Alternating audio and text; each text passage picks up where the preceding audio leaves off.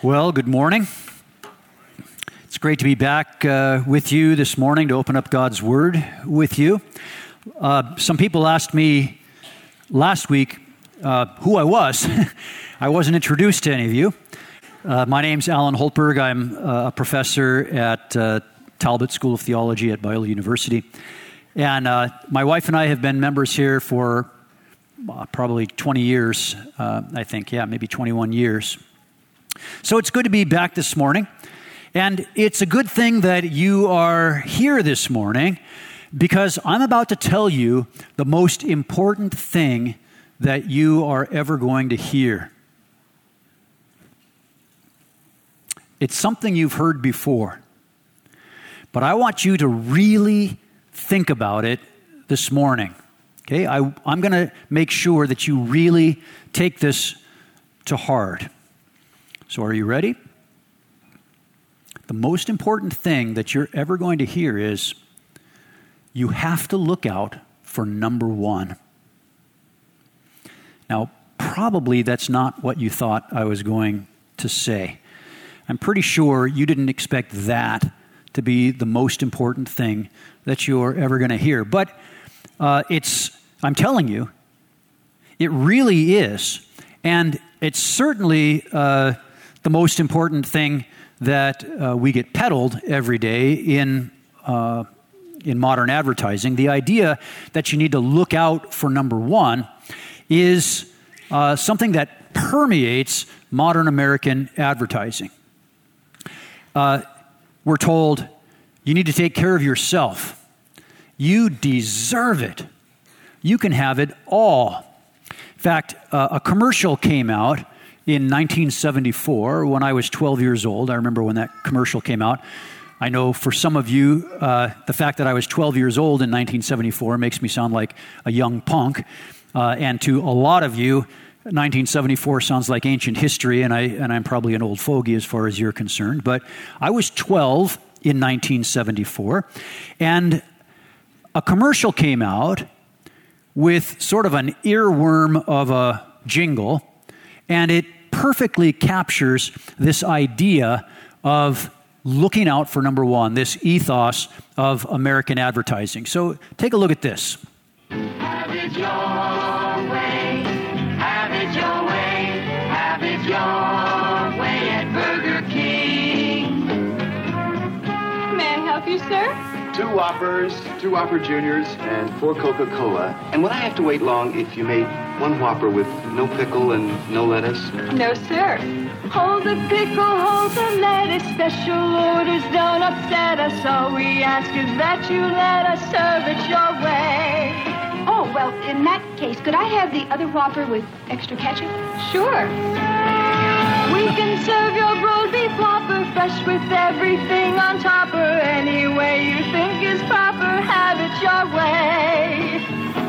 Now that's the way to do things, our way. Have it your way, have it your way at Burger King, at Burger King. All right, that's an awesome commercial as far as I'm concerned. Not only does the lady behind the counter remind me of Kirsten Bishop for some reason, but it's got a tune that you're going to be singing all day today. Well, besides the incredibly catchy tune and sort of the cheesy commercial, as I said, it captures this ethos of American advertising perfectly. Have it your way. All that Burger King asks is that they can serve it your way. You're number one. And that taps into the ethos of our society. Who's number one? You are. You deserve to have things your way. Now, this goes for our relationships as well. We shouldn't let others push us around. We need to look out for ourselves. Make sure nobody squeezes you out. You've got to get your piece of the pie. In your interactions with others, you have to look out for number one. Now, even though that sounds self-centered and maybe even a little arrogant, did you know that it's actually true? Did you know that the Bible actually says that in our relationships, we're supposed to look out for number one? The passage that we'll be looking at today is a continuation of the one that we were in last week. It's the second part of the household code that Paul is enunciating in Ephesians 5:22 to 6:9, where Paul talks about how Christians are to conduct themselves in their relationships within the home. Last week, we looked at the relationship of husbands and wives. And this week, we're going to be looking at the relationships of parents and children and of slaves and masters. And that last one we're going to have to unpack a little bit. And we're going to see that Paul's primary concern in these relationships is that we look out for number one. What's going to be important for us to note, however, is how he talks about that, how he says we're supposed to do that. It'll be a little different than what our society might think. So turn to Ephesians chapter 6. I'll give you a second to get there. Darcy told me I should talk and do something silly while you guys are looking it up, but I'll just give you a second to get there. And we'll start reading in verse 1. Ephesians 6, 1 to 3. Children, obey your parents in the Lord, for this is right. Honor your father and your mother, which is the first commandment with a promise, that it may be well with you and that you may live long on the earth.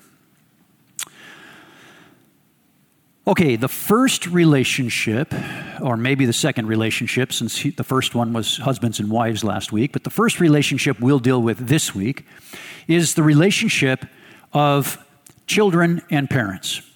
Children, Paul says, should obey their parents. And what does he say is the reason they should do that? What do you notice? Actually, there's two reasons, but what do you notice? What's the first thing he says? The first thing that Paul says, the first reason that children should obey their parents, he says, is because this is right. It's proper. It's the way things should be. See, parents are older. They have more life experience. Hopefully, they're wiser than their children. And so they know what's best for their children. They know how children should act in the broader society and within the household. And so children should listen to their parents. Parents are responsible for their children's well-being and for their conduct.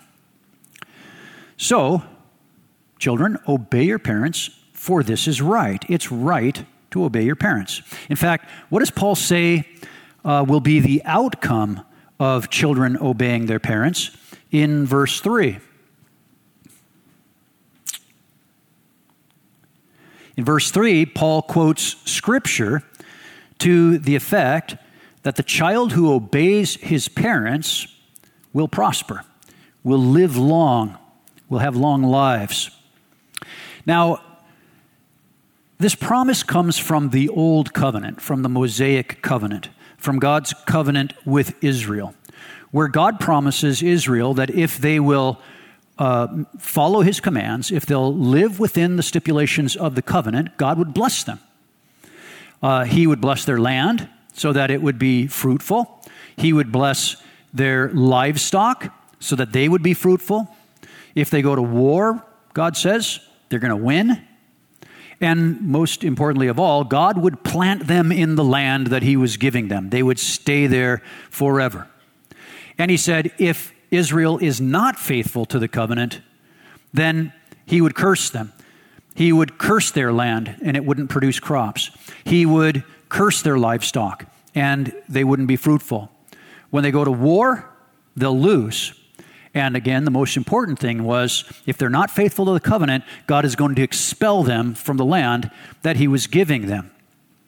So the promise that children should obey their parents is first and foremost, a stipulation of God's old covenant with Israel. and the promise that they'll live long in the land and prosper is part of the promise of the Old Covenant. Now, we're not under the Old Covenant, and so we can't expect the same sort of material blessing that Israel could expect. Nevertheless, even though we're not under the Old Covenant, it still remains true that in general, obedience to parents, paying attention to the lessons that they teach us, will lead to a good life. While it might not be inevitable, right, that we'll be prosperous and have a long life, nevertheless, if we pay attention to our parents, to what they say about responsible living, in general, we will prosper. So maybe you don't get the perfect job that you were looking for. Maybe someone dies young because of an illness or because of an accident.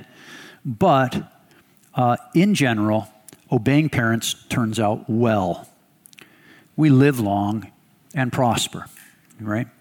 I feel like I should do this when I say that. We live long and prosper. Unfortunately, children don't always believe this to be the case. Many children, maybe even most children, at some point in their lives as they're growing up, challenge their parents' authority in some way. And maybe in some sense, they have to do that as part of becoming an independent adult. I was trying to see if Liz Hall or Todd or Chris Grace was in the congregation today. They're great psychologists. They could tell you whether or not children have to push back against their parents a little bit. That I don't know. You can talk to them later if you want to know more about that. But this passage is one of numerous passages in Scripture that tell us not to spurn our parents' knowledge of life, okay? Not to spurn their lessons about wise conduct. We're not as smart as we think, and that's being directed to all you kids in the audience. We're not as smart as we think, and our parents actually know what they're talking about. Now, some of you may have heard this before. It reminds me of a quip from Mark Twain. It's reported that Twain said, when he was 14 years old, his father was so ignorant that he couldn't stand to be around him. And when Twain turned 20, his father had a couple of good things to say, and Twain could tolerate him. But when Mark Twain turned 25, he was astounded. He couldn't believe how much his father had learned in the previous 14 years. Right? Our parents do know what they're talking about. So children, obey your parents because it's the proper thing to do. And it will help you have a good life, even if you can't believe that right now. But Paul doesn't tell children to obey their parents merely for the practical value. It's not just proper to obey your parents because it's going to pay off for you in the end. Paul gives a second and more profound reason for children to obey their parents. It's summarized in the phrase at the end of the command in verse 1. Children, obey your parents in the Lord. It's also implied in the command in verse 2. Honor your father and your mother. It's not primarily right for children to obey their parents because of the practical value of doing so. It's right because God commands it. Okay, so you recognize where that quote comes from. Honor your father and your mother. Where does that come from? It comes from the 10 Commandments. Okay, that's one of the 10 Commandments. That's why Paul says in verse 1, children, not just children obey your parents, but children obey your parents in the Lord. obedience to parents is part of a children's or a child's obedience to God. So remember what we noted last week, that all the commands here in Ephesians 5:22 through 6:9, these are all based on the broader command of Ephesians 5:21. Does anybody remember Ephesians 5:21 from last week? Or go back to Ephesians chapter 5 and take a look at verse 21. What does Paul say there? He says, "Be subject to one another in the fear of Christ.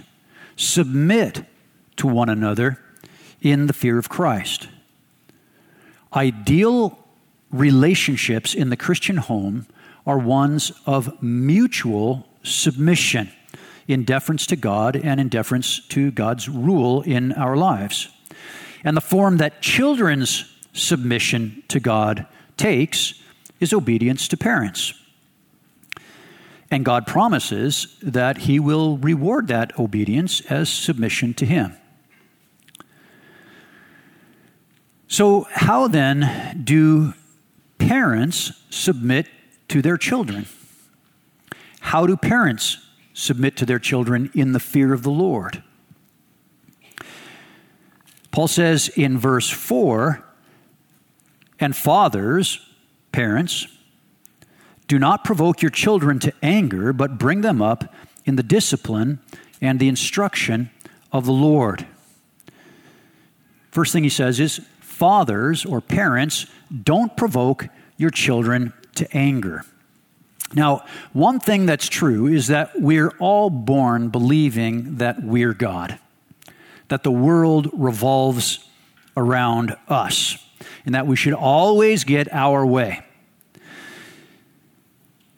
The terrible twos are called the terrible twos because for some reason at that age, our 2-year-old self-centered, sinful self comes out in spades, right? And it's the job of our parents to teach us that the world doesn't revolve around us, and that job starts taking off when we turn 2 years old. And so what do we do when our parents tell us the world doesn't revolve around us? We throw tantrums, right? We scream, we cry, we kick, we push back with everything that we have. Children get angry when their parents try to teach them that lesson. And guess what?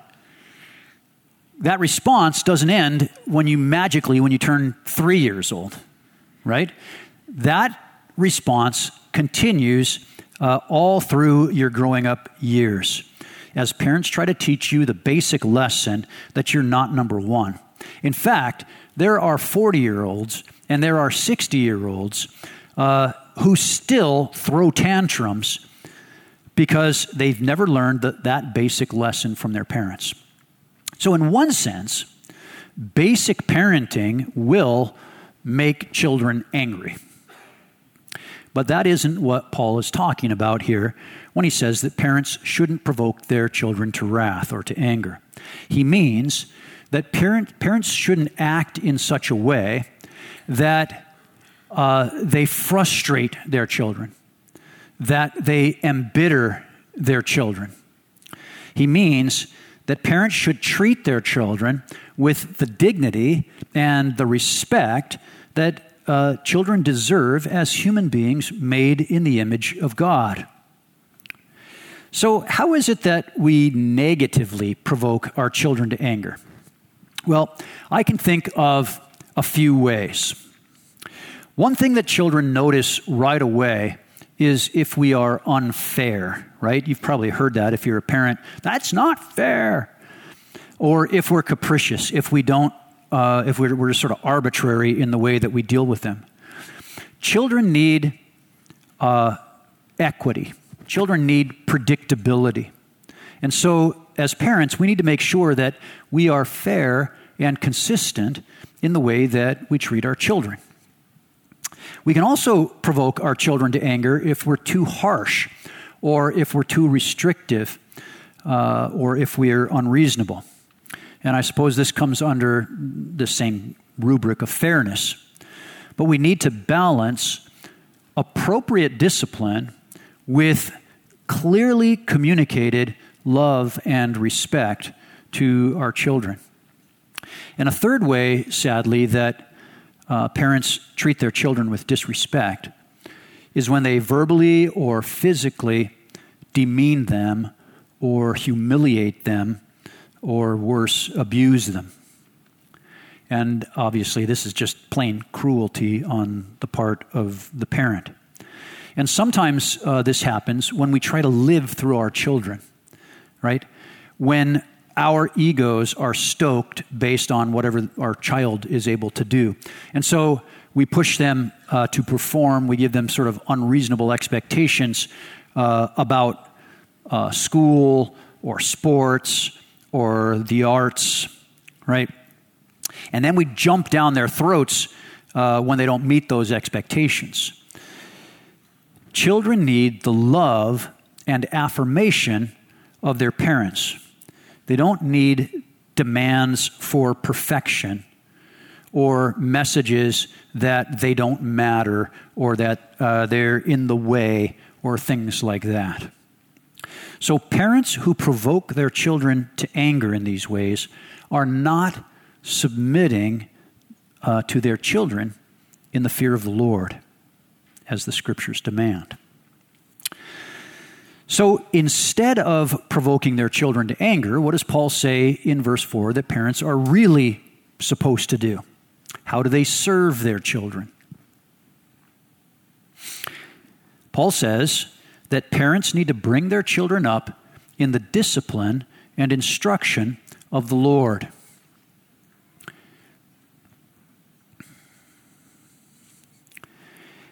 The job of parents, if they are serving their children, is to teach their children to become mature, responsible, godly adults.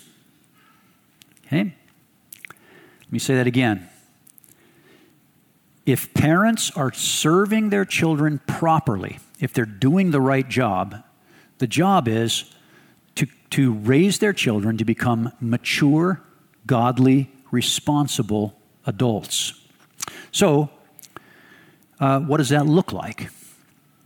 Well, to be a responsible adult, children need to learn to show love and consideration to other people. First of all, they need to know that they're not number one, that the world doesn't revolve around them. So parents need to teach those virtues by their words, by their own actions, right? By the expectations that they place upon their children, by the experiences that they give their children, maybe taking them to a soup kitchen to serve others, or other ways that they can put those kinds of experiences into their child's life. But children need to learn that the world doesn't revolve around them, and that they need to be others-centered, not self-centered. So parents need to teach them that. Another aspect of being a mature adult is making wise decisions. So parents need to teach their children principles of wisdom, how to make wise decisions, how to make good decisions about the use of their time, or how to make good decisions about their money, or about their health, or other sorts of things. And parents need to teach those skills by their own actions. They need to teach children by what they, not only by what they tell the children, but how they act responsibly as well, how they make good decisions. And they need to allow children, they need to give children experiences of making good decisions, right? We need to allow them, within parameters that we set, to make decisions and to learn what's wise and what's not wise. Okay? And finally, to be a mature adult, children need to embrace the lordship and the worship of Christ. They need to embrace the gospel and everything that it entails. They need to love God with their whole hearts and not just love their neighbor as themselves.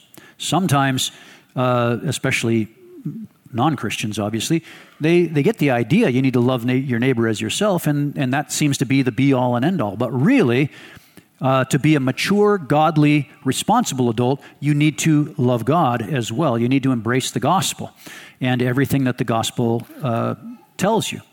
And so we parents need to teach our children to do that.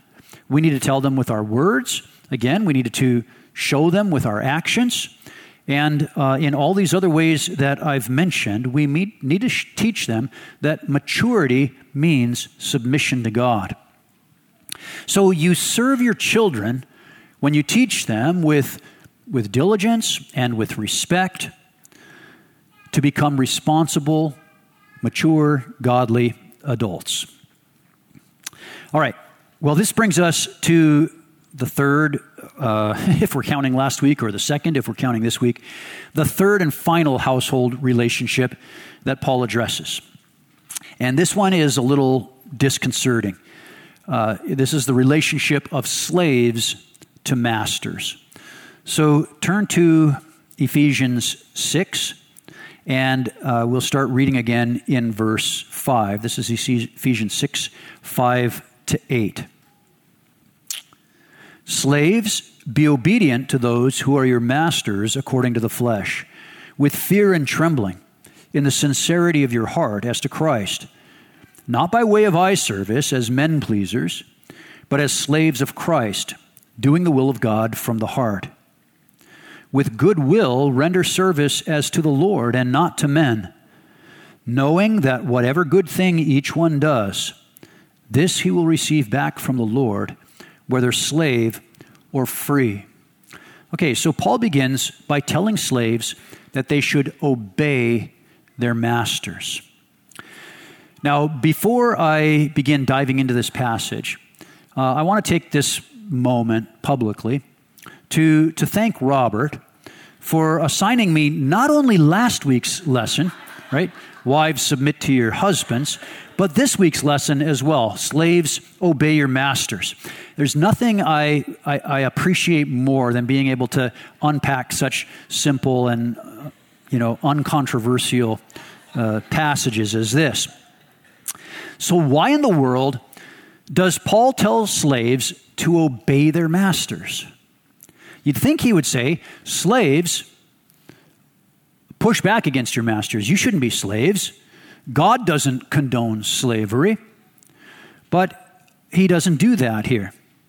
In fact, when he says, slaves, obey your masters, it sounds like Paul is endorsing slavery. But I want to assure you that we would be wrong if we were to draw that conclusion. Paul certainly acknowledges slavery as a fact of life in his day, and he tells Christian slaves how they're supposed to respond given that situation. But he doesn't here or anywhere else, nor does the New Testament anywhere else, endorse slavery. Okay? And so let's first get that into our heads. Paul is not endorsing slavery. In fact, when we think about it, in this household code, when Paul says, wives, submit to your husbands, children, submit to your parents or obey your parents, he gives some theological justification for those statements. But when he says, slaves, obey your masters, he doesn't give any theological justification for it at all. Okay? He's not saying this is the way things should be. He's just saying this is the way things are, and here's what you need to do in the midst of that situation. So why does he tell them that? Okay? Let me just say this. Because I taught on this, not on this passage, but on this same sort of idea a few weeks back, and we got some dialogue going in our Sunday school class. If we were to bore down deeper into the presuppositions within the gospel, okay, it would be clear that the New Testament, and also if we look at what the rest of the New Testament has to say about slavery, it's clear that the New Testament sets a trajectory that leads to the abolition of slavery. The gospel eventually leads to the end of the institution of slavery. And in fact, that's why slavery finally died in the Western world. It was because of the presuppositions of the gospel. So again, Paul is not endorsing slavery here, and the New Testament is not endorsing slavery. So why does Paul tell slaves to obey their masters? Well, 1 Timothy 6:1 gives us a little bit of help here. Paul writes in 1 Timothy 6:1, "Those who are under the yoke of slavery should regard their masters as worthy of all honor." And then notice why he says that's the case. "So that the name of our God and our doctrine might not be spoken against." Okay. Slaves, obey your masters so that the name of God is not denigrated in our society, so that the gospel is not maligned in our society, that is, in Roman society in the day that Paul is living. So you've got to understand that when the New Testament was written, okay, the church was in no position to push for social change. Christianity was a tiny, marginalized, and highly suspect subset of Judaism back in Paul's day. The position of the church in Roman society was precarious at best. Romans understood the gospel, or greater pagan society understood the gospel as something that would undermine the stability of their society.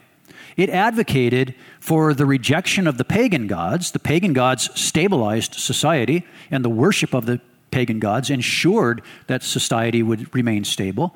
But the gospel said to reject those pagan gods in favor of the one true God. And the gospel said that there's another king, one who's greater than Caesar, namely Jesus. So in this situation, the leaders of the church had to urge their congregations to live as Christianly within society as they were able to do. They weren't in a position to bring about social reform. And in any case, more important than social reform for the early church was the honor of God and the winsomeness of the gospel. So the gospel includes in it the seeds of social reform. Living out the gospel more broadly in the world will eventually include social reform. But at the time of the apostles, urging slaves to agitate for their freedom and for their equality within society just wasn't a realistic or a viable option. So Paul says here in Ephesians 6:5, slaves, given this social situation, obey your masters. Now, if we were to apply this message today, it would probably sound something like, employees, respect your employers. Employees, render faithful service to your employers. Give 8 hours of good, hard, positive work for 8 hours of pay. And faithful service of employees to employers is certainly a way of honoring God. But more important than the specific application of these verses for our purposes today is going to be why Paul says slaves are to obey their masters and how they are to obey their masters. So how does Paul say that slaves are to obey their masters in verses 5, 6, and 7? What are slaves supposed to focus on? He says they're to obey their masters with sincere hearts as to Christ. They are to do so not outwardly, just so that their human master will be pleased or will be thankful to them, but inwardly and with a positive attitude, with an eye towards serving and pleasing their real master, Jesus. They are to work to please Christ. Paul wants them to focus on Christ. And what does he say is the reason they're to do that in verse 8? Take a look there. Paul says, slaves are to serve their masters as service to Christ because they know that one day they will stand before Jesus. And Paul wants Jesus to say to them, well done, good and faithful servant. When they put themselves aside and serve their masters for the sake of Christ and in the service of Christ, Paul says, Jesus will reward them. In other words, it's all about Jesus. And so now comes the really big question. Why does Paul focus their attention on serving Christ? Why does he tell them to render service to their masters with a positive attitude as a form of service to Christ? Whose interest is it that the slave is supposed to be looking out for? Or to put it a little bit differently, who actually is number one? Well, it should be clear. Paul makes explicit here what he implied in his discussion of children and parents. Christians are to look out for number one. But number one is not themselves. Number one is not even other people in society that they're going to serve. Number one is who? God. Number one is God. Number one is Christ. And Christians are called to live their lives with an eye toward pleasing and serving Him, regardless of their personal circumstances. Wives should be looking out for number one. Husbands should be looking out for number one. Children should be looking out for number one. Parents should be looking out for number one. And now Paul says slaves should be looking out for number one. The way Christians live is predicated on their submission to the lordship of Christ, on their recognition that He is number one and that one day they will answer to Him. So look at how Paul addresses masters in verse 9. And masters, do the same things to them. That is, treat your slaves with respect. Give up threatening, knowing that both their master and yours is in heaven, and there is no partiality with Him. Masters, treat your slaves with respect, because you know that you stand in the same relationship before Christ as they do.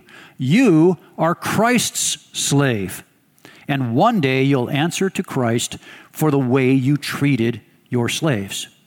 One day you're going to answer to Christ for your service to Him. Well, Paul is teaching here the most basic lesson in theology that we can learn. It's what I call Theology 101. I teach Theology 101 to my students at Talbot. I teach Theology 101 to the people in my adult Bible fellowship here at Redemption Hill. And in fact, they are already going to know what this is right off the bat. Theology 101, the most basic course in theology, has only one lesson. There's only one thing you need to learn in Theology 101. You have any idea what that is? Yeah, some people know. God is God, and I'm not. God is God, and you're not. Okay? Theology, why don't you say Theology 101 with me for a second? We'll start learning a lesson. Ready? God is God, and I'm not. Let's do it one more time. God is God, and I'm not. Okay? You're not number one. God is number one. As Robert likes to put it, it's not about you. More important than your rights, more important than your honor, more important than your freedom, more important than having it your way, as Burger King would like you to believe, is having it God's way. The thing we need to look out for is the will and the honor of God. God is God, and you're not. And I'm not. That means that in all our relationships, in all our circumstances, we need to learn to ask, who's number one? Or better, we need to recognize who's number one. And we need to ask, how do I look out for number one in this situation? How do I best represent the values and the virtues and the will of God in whatever situation I find myself? Now, my family has gone through a very difficult experience, very trying circumstances for the past several years. And the situation got so bad with seemingly no response from God to my prayers that I seriously questioned God's love and God's goodness. I found myself crying out, "Are you really here, God? Do you really care? What's the use of being your servant if you never show up during my time of despair?" It was a real crisis of faith for me. And maybe you found yourself crying out like that before as well. But God kept bringing me back to 1 Peter 5:6. Humble yourself under the mighty hand of God, and in due time he will exalt you. God is God, and I'm not. I needed to trust him even though I couldn't see him working. I needed to learn that his grace is sufficient for me, and his power is made perfect in my weakness. I needed to remember that in his time, he would make all things right. If not in my lifetime, then certainly when Christ returns to render judgment. And in the meantime, I needed to focus on the virtues and the values and the will of God in the midst of a trying situation. So slaves, obey your masters as servants of Christ. Obey your masters as service to Christ. Masters, respect your slaves as service to Christ. Children, obey your parents as service to Christ. Parents, nurture your children into responsible adults as part of your service to Christ. In all you do and in all your relationships, you've got to look out for number one. So, how should we respond to this message? There are three things I'm going to ask you to do. First, I want you to leave this service today reciting the mantra, God is God and I'm not. I want you to memorize Theology 101. It's not too hard, so let's just say it again. Ready? And I'm not. Great. Say it another time. God is God and I'm not. Very good. Learn that statement. Okay? It's going to be on your midterm exam. You're going to be tested on that statement any number of times throughout your lifetime. Okay? So learn it now. Second, I want you to practice living out that basic truth. So this is going to be your homework. This week, when you are tempted to respond to a situation or relationship from a self-centered perspective, I want you to say to yourself, God is God, and I'm not. And then I want you to pray and ask, how do I serve your interests, Lord, in this situation, and not my own interests? And when you think you've got an answer to that, do it. And then third, I want you to remember that there's going to be a final exam.